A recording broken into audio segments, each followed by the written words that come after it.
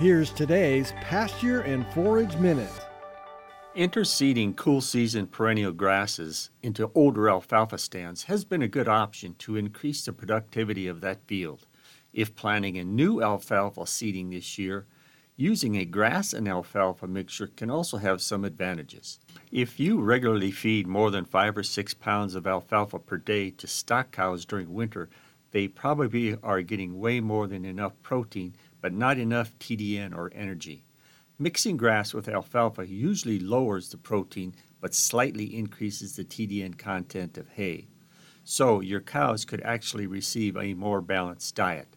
Also, if you sometimes graze your hay fields, grass will reduce the risk of bloat. In the field, grass can grow in areas where alfalfa is not well adapted or fill in spots as alfalfa dies out.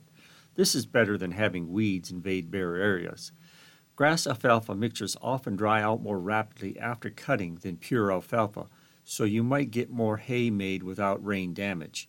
And if it does rain, grass sheds rain well, so the mixture usually suffers less injury, both in the windrow and in the bale. Yield-wise, protein yield may be less with the mix, but total tonnage is usually about the same.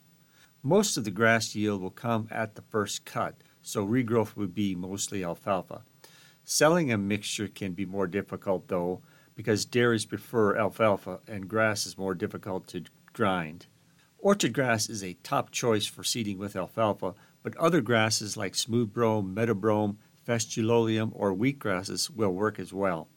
The seeding rate of grasses will vary depending on the species that is used and what proportion of grass and alfalfa is desired. For today's Pasture and Forage Minute, I'm Nebraska Extension Range and Forage Specialist Jerry Boleski.